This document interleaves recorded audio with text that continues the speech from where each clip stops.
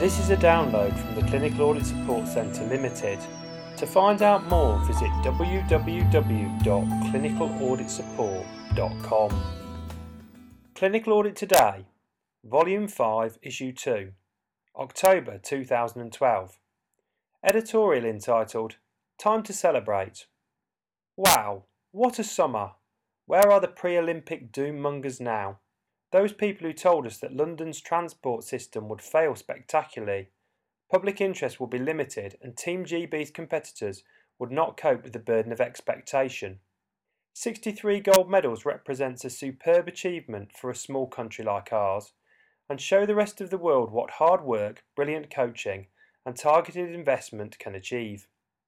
And while many of our athletes produced truly world-class performances, the organisers delivered arguably the best Olympics ever. The LOCOG team displayed excellent leadership, and those involved from the top to the volunteers at the coalface knew their job and executed it with aplomb. Of course, clinical audit is a million miles away from the Olympics, but it is nice to note a few positive parallels to draw upon. As mentioned above, many predicted that the Olympics would fall flat and fail to inspire. It is fair to say that clinical audit is often surrounded by similar negativity. One only needs to take a look at Twitter quotes to see just how clinical audit is viewed. 90% of tweets are uncomplimentary and some are unprintable. And it is not just the social media world that berate clinical audit. It is not long ago since the Chief Medical Officer described audit as falling short of its potential. If you take a look at the National Clinical Audit Forum, or CASC's very own online discussion board via Clinical Audit Tools website, you'll quickly encounter a whole series of comments criticising various national and local audit projects. However, the great news is that it is not only Team GB who've had a good summer. There are a few green shoots emerging that should make those working in audit feel a lot more positive than when they last read this journal at the start of 2012. For starters, it appears as though those at the top are finally getting the message that problems need to be addressed.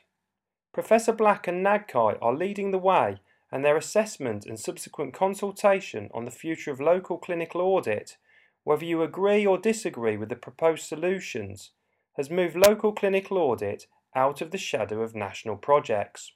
The Department of Health has also stepped up to the plate, and one only needs to look at the national tender paperwork to see that they have concluded that significant changes need to be made.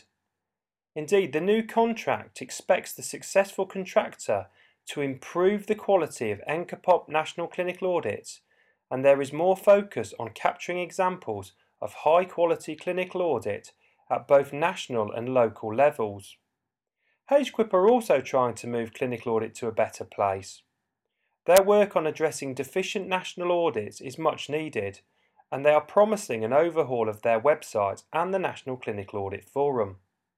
In addition, the Clinical Audit Support Centre have encountered a number of reasons to feel upbeat about clinical audit lately, and these include a rise in clinical audit job vacancies on the NHS Jobs website for the first time since 2010, and a series of truly inspiring case studies submitted to our first Clinical Audit Innovation Awards. You can read more about these within the current journal. The journal also features details of the clinical audit work that Clinical Audit Support Centre have carried out in Ethiopia. For the CAS directors, this proved a truly inspirational experience and illustrated to us that successful clinical audit is not dependent on huge resources, experienced staff and comprehensive data sources. Working with healthcare staff in Ethiopia, completely new to clinical audit and quality improvement techniques, was an absolute joy, and it illustrated that there are three ingredients to developing effective clinical audit projects: good training in clinical audit methods, enthusiasm, and leadership. With reference to the above, let us all finally crush the myth perpetuated by some that clinical audit is a complex science that requires university-level training and 100% clinical engagement to be successful. What nonsense! With the right training and support, absolutely anyone can carry out an effective clinical audit that improves patient care. Of course, to conduct complex national audits that need to include relevant sample sizes and adjust caseloads accordingly is no simple undertaking. But CASC believe that for successful audit in the future, we need to focus on simple approaches and inspire skeptics to participate by showing them examples of successful clinical audit projects. We all know that the recent Olympics focused on two key words, namely inspire and legacy. The London Games have inspired us all, but a lasting sporting legacy will only be achieved if we build on the foundation stones that have been put in place. The same could be said for clinical audit at the moment.